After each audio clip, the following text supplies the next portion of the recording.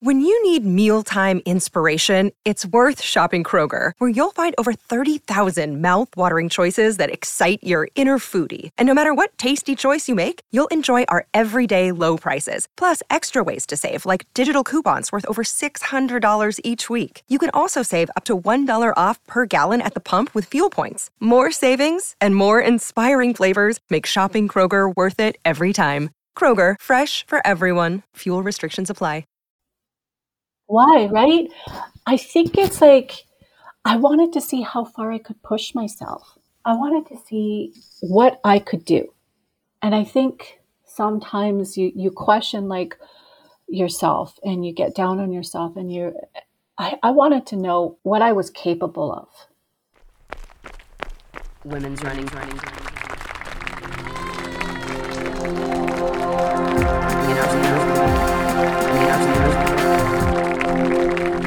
Women's running stories.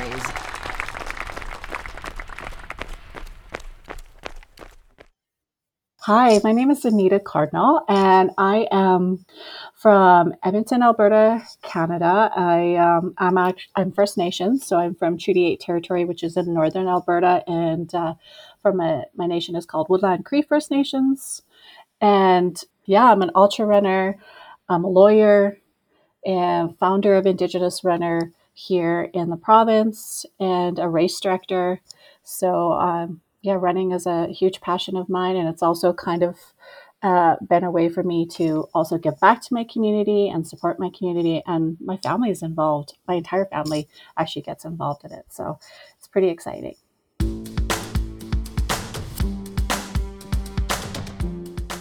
Yes, this episode features Anita Cardinal sharing her running story.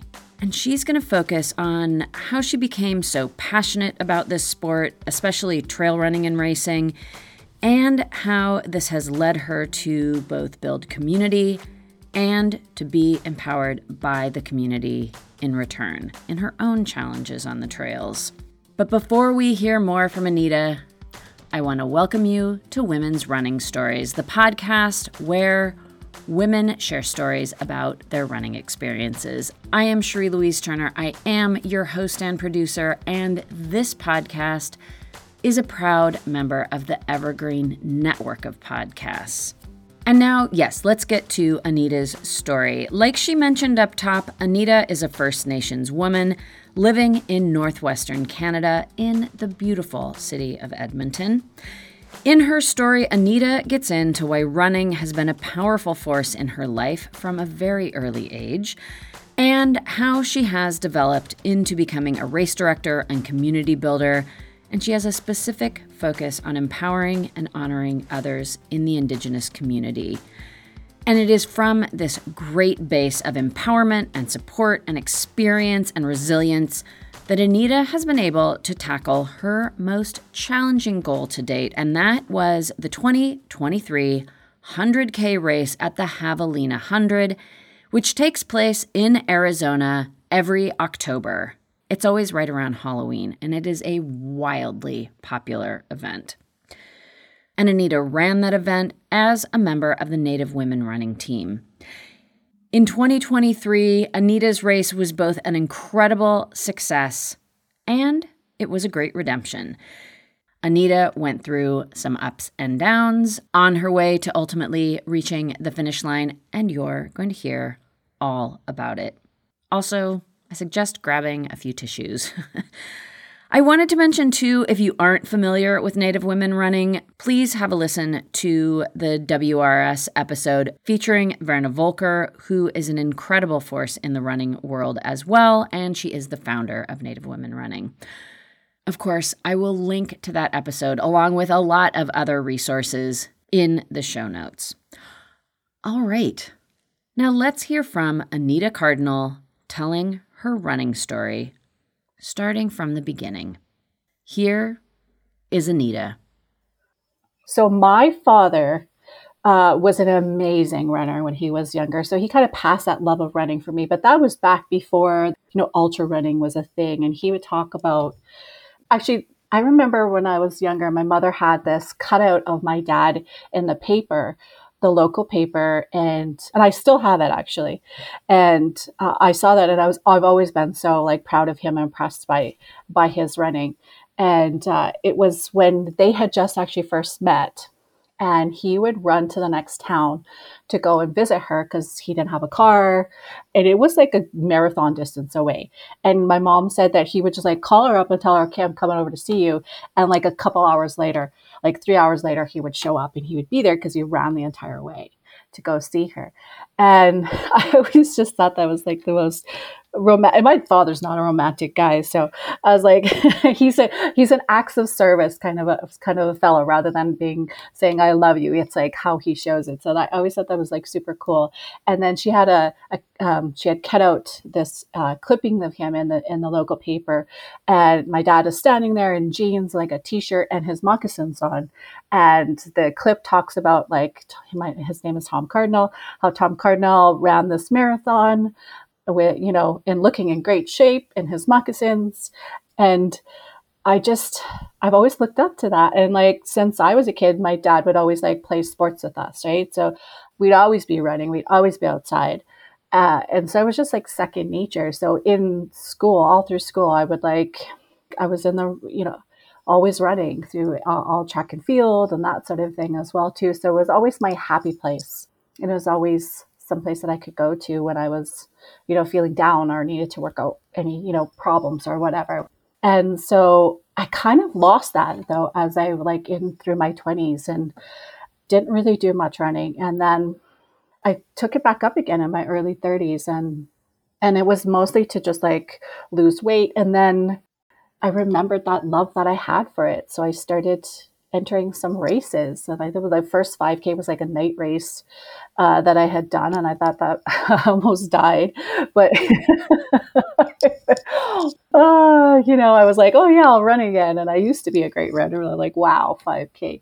But that kickstarted, and I'm 47 now. So it's been, about 17 years that I've been like, started off that way, and then started doing like Spartan races, and that was really fun. And then I went from a half marathon right to a 50K.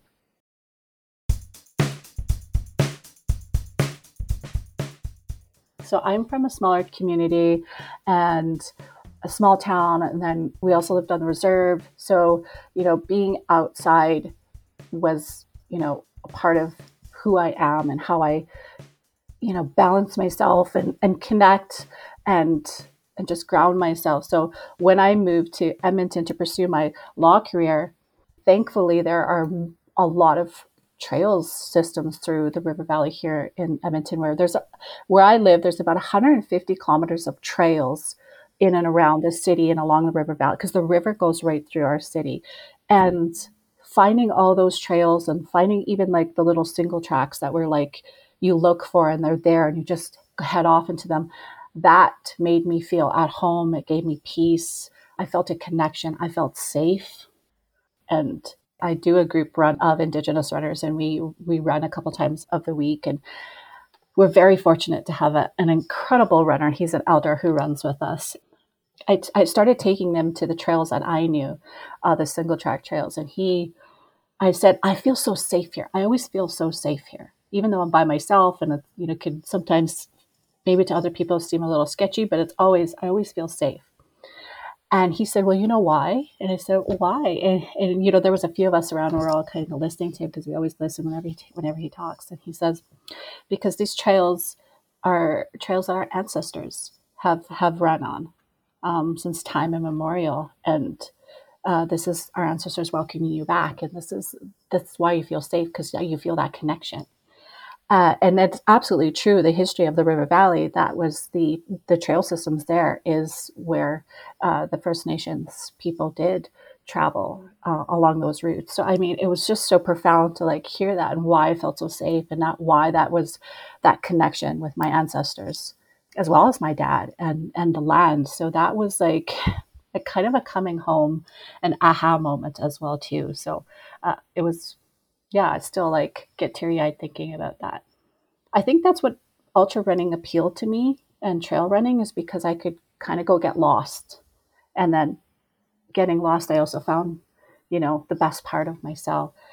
So I really started doing that, and I started to get the courage to enter some more races, although it was honestly a very kind of a lonely place as well too, because I didn't see a lot of other Indigenous people or other people that look like me that were entering these races. It's better now, but back then, not so much. So when I started the Indigenous running group here in Edmonton, I did it because I knew that there was other runners out there like me who didn't feel confident in other running groups because there's a lack of diversity, unfortunately. And other Indigenous runners who, have been running alone or who never entered races. So they didn't have that experience.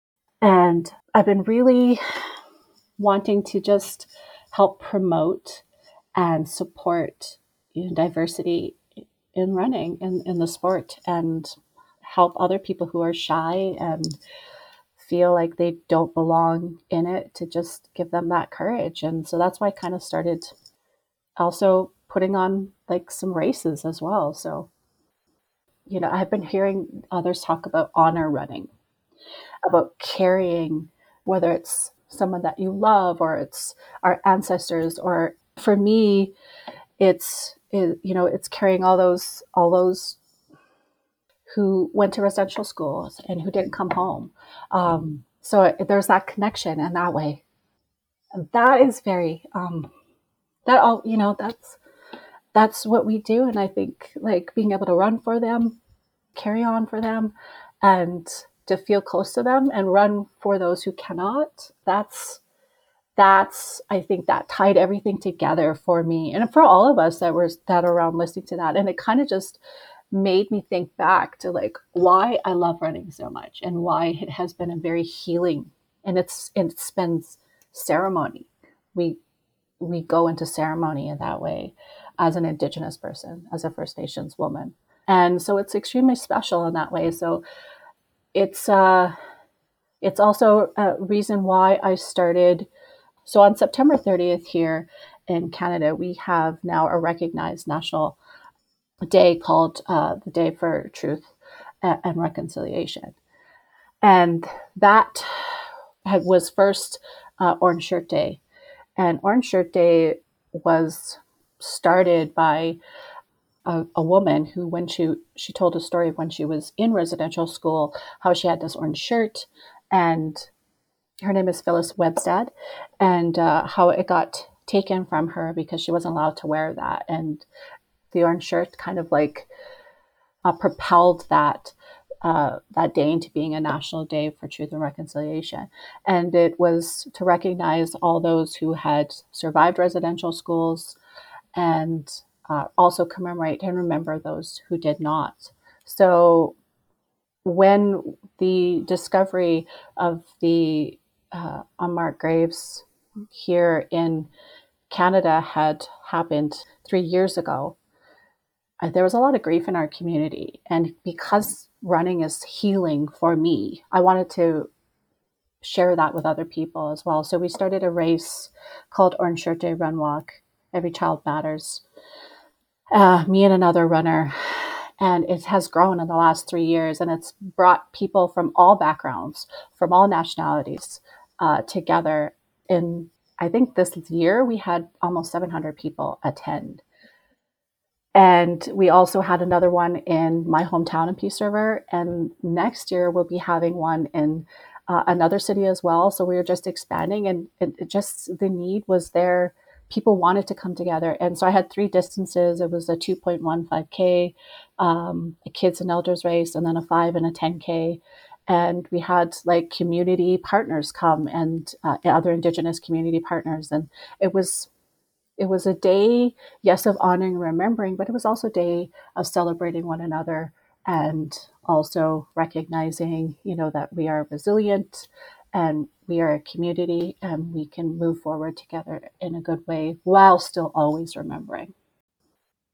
Through the sport of running, Anita is gathering community to remember and honor those who have survived the abusive atrocities of the residential schools, as well as those who did not survive. She understands the power of running to heal and bring people together. And one of the ways she has gained that understanding is through her own running challenges and adventures.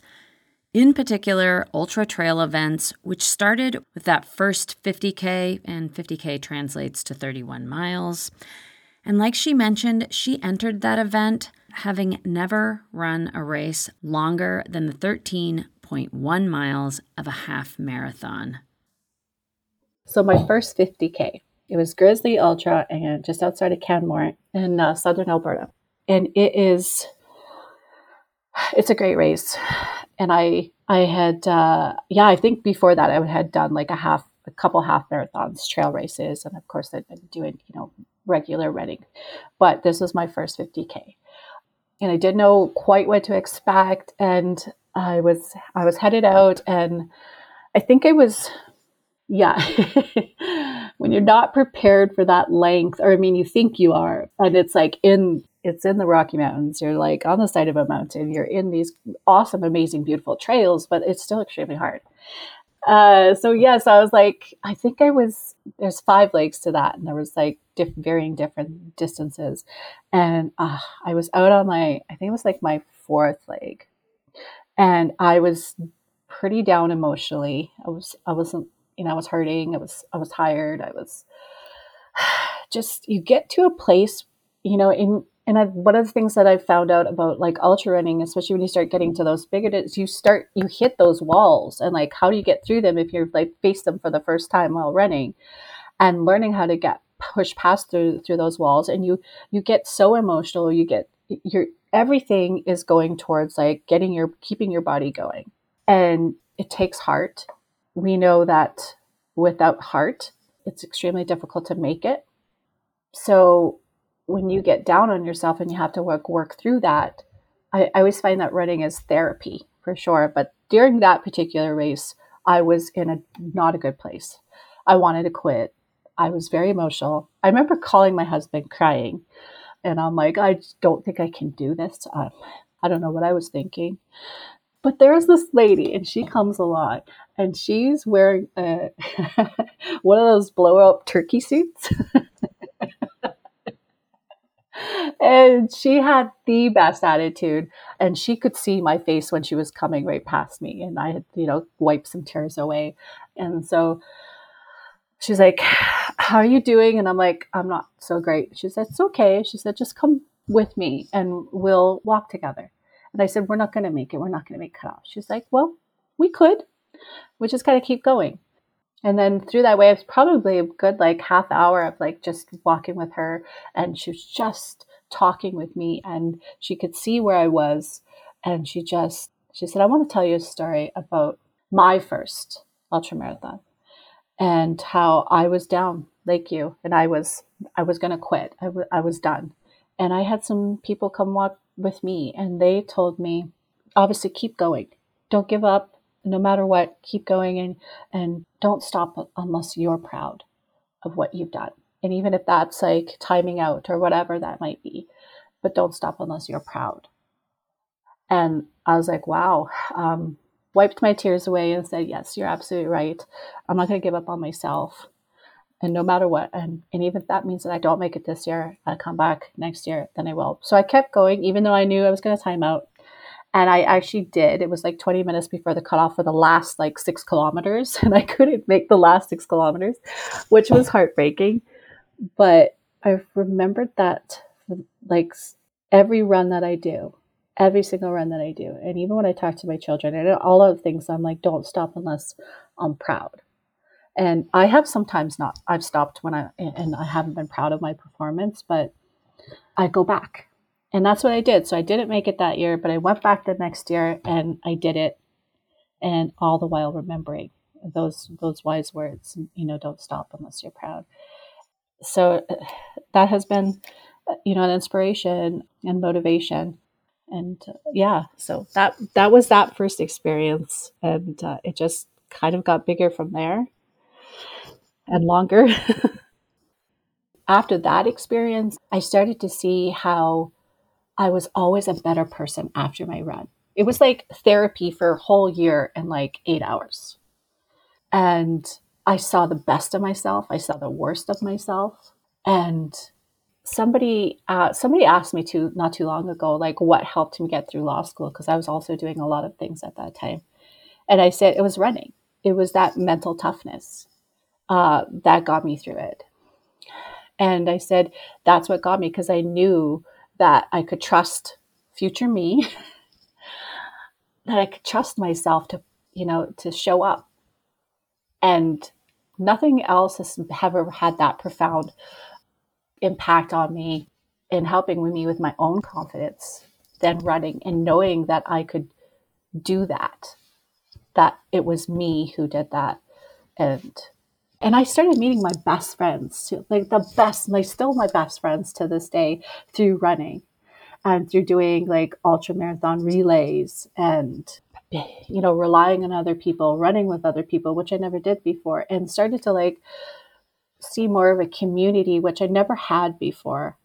And then Native Women Running reached out to me through on Instagram, and Verna Volker, who's the founder of Native Women Running, introduced me to a community atmosphere that I had never experienced before.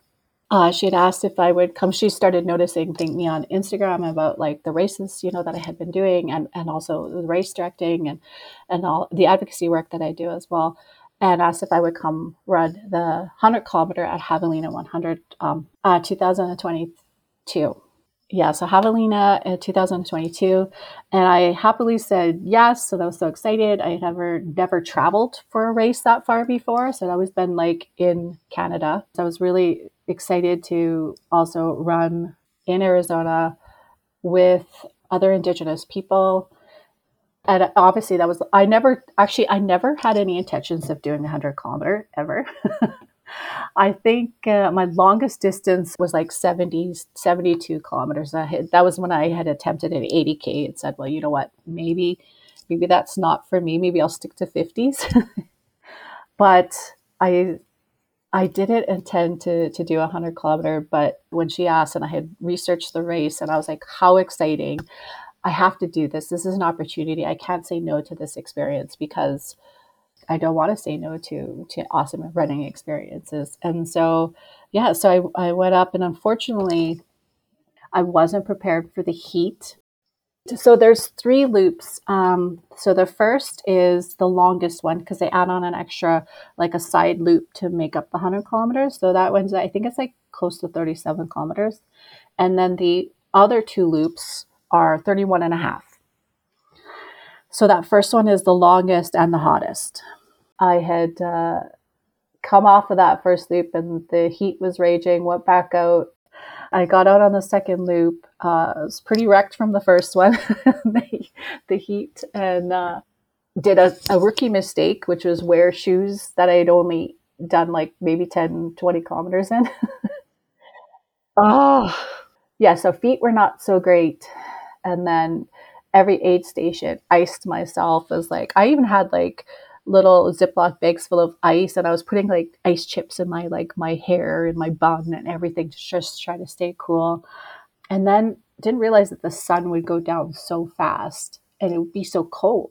And I know better, because I do mountain races, right? Like we do relays, the Canadian Death Race. I do every year with friends, and we know you do not go out there unprepared. But so another mistake. So I was cold, I was wet, and got to Jackass Junction, which is sort of the halfway point on the second loop, and I had to go in the medical tent, and I couldn't warm up. And then I gave up. I just, everything just came to, I just was so beaten down that I didn't think that I could do it. So I threw the towel in. Well, I actually couldn't make it on, because I was just keep going on because it was too cold. But they brought me back to the headquarters, and, everybody was just so amazing and so sweet. And it was so great to know that there was that community there supporting me no matter what. I also, Javelina, I had to give them a shout out, because they provide spaces of honor for diverse running groups. And Native Women Running they had their tent right up at the front of the line, right beside the start finish, very close beside it. And then there was other running groups too that, represented diversity as well too, right beside us as well. So they gave them places of honor and they gave them a safe space. And that was so beautiful to see that. And I was like unbelievably touched by that. And then to have the Native women running as well there with like other runners and support, like everybody was ready to crew us and be there, and they were so upbeat and they were so amazing. I'd never experienced that ever before, so I was just so blown away by that. I still am. And so that support meant everything, and it has helped me to also build community everywhere, wherever I can as well too, and support other Indigenous runners who never had experienced that before. So I'm so grateful. So I know that I wanted to come back the year after, and I was like so dead set on getting that done no matter what. So I reached out to Verna. I was like, if it's going to happen again this year, would you consider me letting me also run it again and, have that redemption? And she said, absolutely. So yeah, went back, and my oldest son went with me. And because of that race, he had never run before. So he started running because of Javelina and watching me go through that. So he wanted to come, and he said he would pace me for my last loop. So he's been running to just like be there for me so that he could pace me for my last loop. And I also told him, I was like, so when I'm out there, I have a game plan. This is how long I want to take. And by the way, also before that race, I was training and I was running with my running group, and had a 3rd grade level sprain on my left foot in middle of June or July. And that was, I was like off. I think I couldn't even put any weight on it for like a couple of weeks. And then I was like no running on it, nothing for almost 8 weeks. So I was like so worried that I wouldn't be able, this is my second chance to do it. And I was so worried I wouldn't be able to do it. So I was like, what else could I do to like train without, would I even be able to run it? So I did everything I was supposed to do. Went to physio. I was all about everything, doing everything I could possibly can. I stayed off my foot. I went swimming. I was doing all the things that I could do. So I did put any impact on it. And I was even doing like these boxing workouts and all this, anything that I could do to keep my cardio up.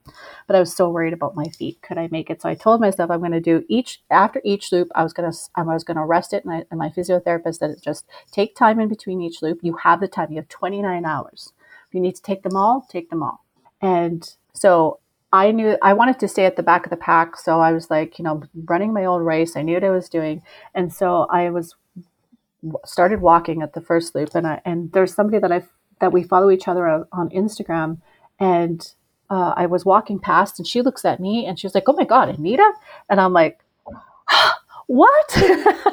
So like we spent like the whole like first loop together just talking, and like stayed a really good pace with one another, and so that was really cool. I usually don't run beside people or like talk like that, but that was like, it was very just comforting to know that there was somebody there like suffering alongside me. And then we kind of separated when we got back to our last loop, the second loop, and she went out before me because I had to wait longer because of my foot. So after each loop, I was resting my foot, I was like elevating it, I was icing it, and it ended up working out really well. So I think I spent like 2.5 hours the first loop at the headquarters of Native Women Running. Although I came off that first loop, but I felt pretty good. So I didn't stay as long as I had planned to. And then also the Native Women Running crew was there again. And so it was like meeting old friends, even though we had only met once, and then we all follow each other on social media. So it definitely felt like I was like with like old friends. So that was also exciting to be back in that environment, to be back in this room full of very inspiring people who are all amazing runners in their own right, and being supported by them. And so got back in there. I was doing okay, and I was like, okay, so I went back out again, And so on the second loop that I went on, and I think it was like 4, I went out at 4 p.m. and then it gets dark just before 6. But that one was like a long, until you get to the halfway or past the halfway point, there's a Jackass Junction, they call it. And that's kind of it's actually a really cool vibe. There's a whole party scene there and everything, and good food and good music and all of that. But by the time I got on to that, I was pretty down emotionally. I was feeling, you get to those walls, right? You get to those emotional walls and to those places, those dark places that you go to. I used to be scared to go to them, but I'm glad that I do now too, because I work out so many problems when I'm out there running. And I think that's what keeps me going back, honestly, is I know that I'm going to go and face my fears and any doubts that I have within myself. And I just, learn to love myself even more and learn to give myself more grace. And we all go through to those dark places. Those are emotional places. And I knew I was going to get to there. And I also know that I can get past that. And I know that it's going to come and it's also going to go. It's not going to last forever. That feeling's not going to last forever. But you know what? Finishing is going to last forever. And so I knew that. And I also had a plan in my mind. I was like, if I can do this, I knew I didn't give myself any chance not to make it. I was actually sick too the 2 days before, like fever, chills, everything like that. When we went to pick up the race package the night before, when you're sick and you have the flu and you're dizzy and that's how I felt. Because we had traveled, flown in from Edmonton like a couple of days before, and I was sick, and my son was like, "So how are you doing? And how are you think you're going to make it?" I'm like, "I don't know." I said, "But guess what? I don't care, because I'm going to go sweat it out there. I don't care. I'm doing it. I don't care if I'm have the flu. I don't care if I'm sick. I'm doing it." And that, I just had it in my head. There was no way I wasn't good. Nothing was going to stop me from going out there. Not a flu, not my not my ankle, nothing. And I was like, I don't care. Even if I time out, I don't care. I'm going to do it. And so I didn't allow myself to quit, not even from the very beginning. So I was out there. And I actually did sweat out the flu. I must have, because I felt fine afterwards. And so, so I get to Jackass Junction and I'm down. I'm crying, because I always get to that point where I cry and I miss my family and I'm wondering why the heck I'm doing this, and this is terrible, and why would I do this to myself, and all these things. It's dark outside. It's a little scary. And then I get it to the aid station and get some food, and I look around and then I see my friend, and she is sitting in a chair and she looks as down as I was feeling too, and I was so glad to see her, because it made me feel so happy to be able to see her. And I went up behind her and I just put my arms around her and I hugged her, and she looked up and she was like, "Oh, I'm so glad to see you.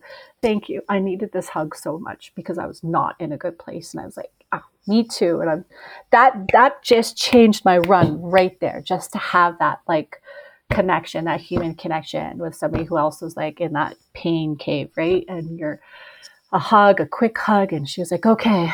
So she got herself ready, and I had spent some more time there. So she went ahead, and I didn't see her till the end of the race. But just having that moment where like, oh, thank God there's somebody here, just get a little bit of a hug and a motivation. And we didn't even have to say too much.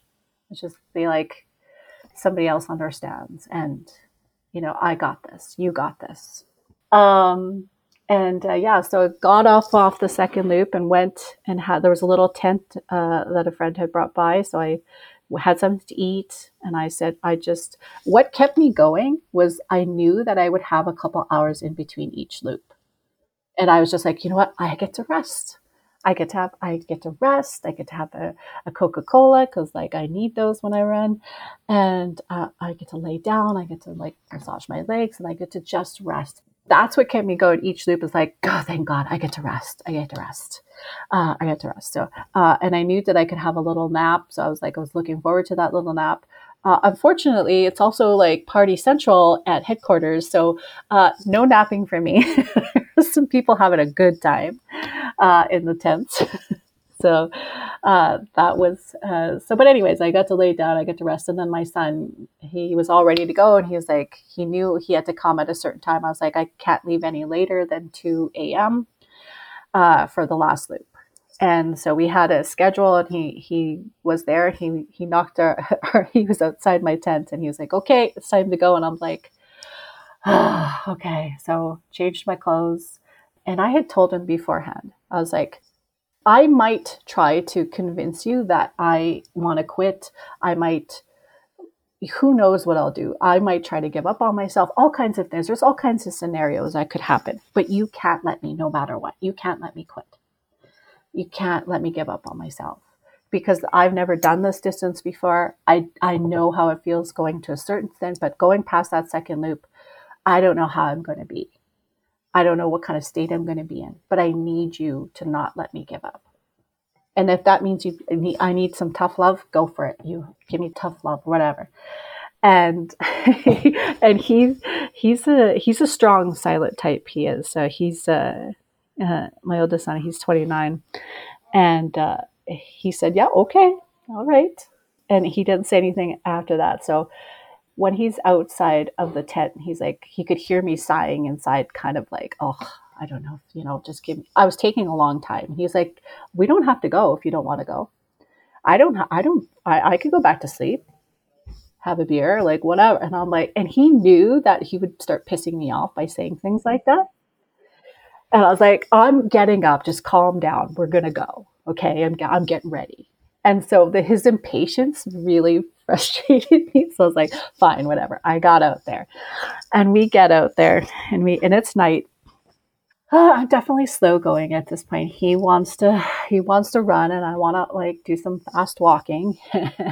And we did a lot of fast walking, but he also made me do some slow running. And I think it was like at 85K,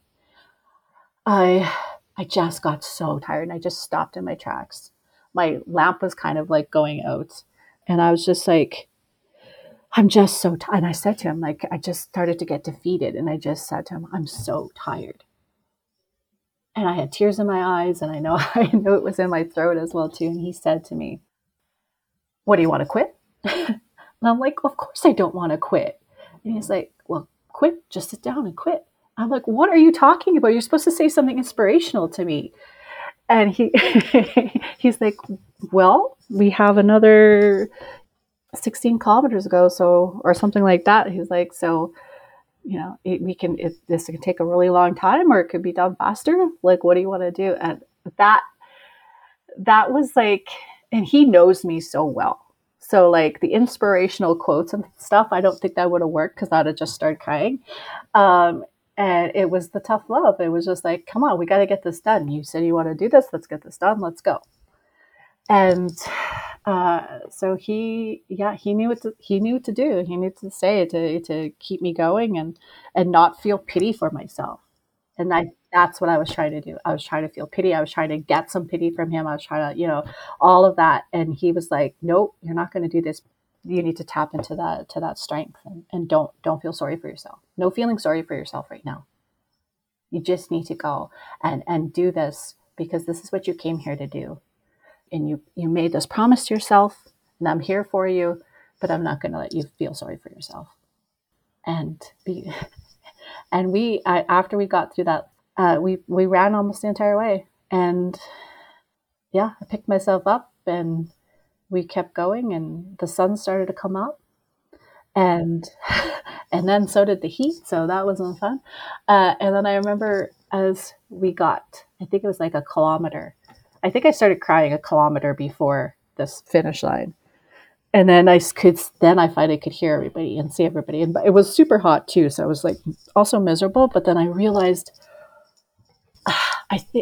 I also almost didn't allow myself to believe that it was like a really 100 kilometers that I did 100 kilometers. I really did this. I came back and I did this, because I knew if I like started to really think about it, because the way I got myself through it is like each loop, each aid station, I was just going to make it to this aid station through this loop. And that's just how I got through. That's the only way I could get through it. It's just, that's how I compartmentalized it in my mind. I was like, I need to just get to each aid station, get through each loop. And then so when I started to really realize that there was no way that I couldn't finish 100 kilometers, the tears couldn't stop. And I just, for that last, for that last kilometer, all I did was just the tears just streamed down until I made it. And then everybody there from Native Women Running were just cheering me on. And then my friend who had finished a couple hours before me, and she was there, and to going through kind of my little victory loop, the last little loop that you go through, and everybody was just all there waiting for me. They were all waiting for me. And then my son said that he let me go that last little bit by myself, and he wanted to be at the finish line. So being able to get through the finish line and cry some more, and then hug him. And so, yeah, oh my God, I'm I'm crying again.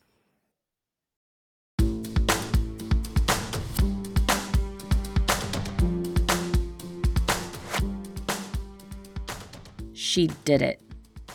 Anita completed the Javelina 100K event with the support of community and family and with her own determination and grit. She had her comeback race, completing the furthest distance she'd ever run. Her determination is so incredible. I mean, after being sick and injured, it's amazing. Nothing was going to stop her. And her son, the story about him pacing her, it always gets me a bit choked up. I mean, having to motivate your parent, and as a son motivating his mom, I can't even imagine. But just knowing what to say in those deep, dark moments, and the fact that they ran to the finish line together after she had had a long, hard day, and the fact that they ran those last kilometers, it's just beautiful. So big respect to Anita's son, and just the fact that he trained to do this with her. I mean, the whole situation it's just beautiful. And congratulations, Anita. I mean, what resilience and determination, and wow, way to get to that finish line. And also, thank you for coming on the podcast and sharing your running story.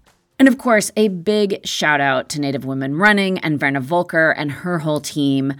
The support that they provide is just absolutely amazing. And also, like Anita said, big shout out to Javelina 100 for honoring underrepresented runners in the trail running community and giving them a place of honor at the start line. These acts are being noticed. Now, of course, you can keep up with Anita Cardinal and the powerful work that she is doing through the Orange Shirt Every Child Matters run and walk events and through Indigenous Runner Edmonton. Please look to the show notes for all of the pertinent links, and I'll include a link to information about the Javelina 100. Of course, I will also provide ways that you can keep up with Native Women Running and Verna Volker. And like I mentioned up top, I will also include a link to the episode that features Verna's story. And that is going to be a wrap on this episode. Thank you so much for being here. I really appreciate you listening. I would also love it if you would rate and review the show. These ratings and reviews help highlight women's running stories, and a big goal for me is to grow this show so these stories can reach more people. Because the power in these stories is that they get heard by people. So I would love to grow the number of people who are listening. Yeah, thank you so much for rating and reviewing. I am Cherie Louise Turner. I am the host and producer of Women's Running Stories. And until next Friday, I do wish you healthy, joyful strides forward. Women's running.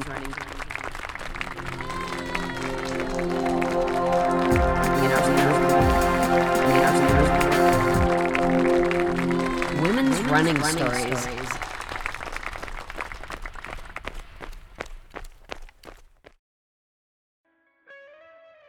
Hear Her Sports is a podcast for everyone who loves stories by and about women striving to improve and make a difference in their lives. I am your host, Elizabeth Emery, a former professional cyclist. In every episode, I introduce a female athlete or woman in the business of sport through a thoughtful conversation about who they are and the terrific work they're doing. My guests and I explore the glorious and frustrating issues in sports, history, equity, training, nutrition, and so much more. Join us for inspiration, for community, and for love of being a strong, athletic woman.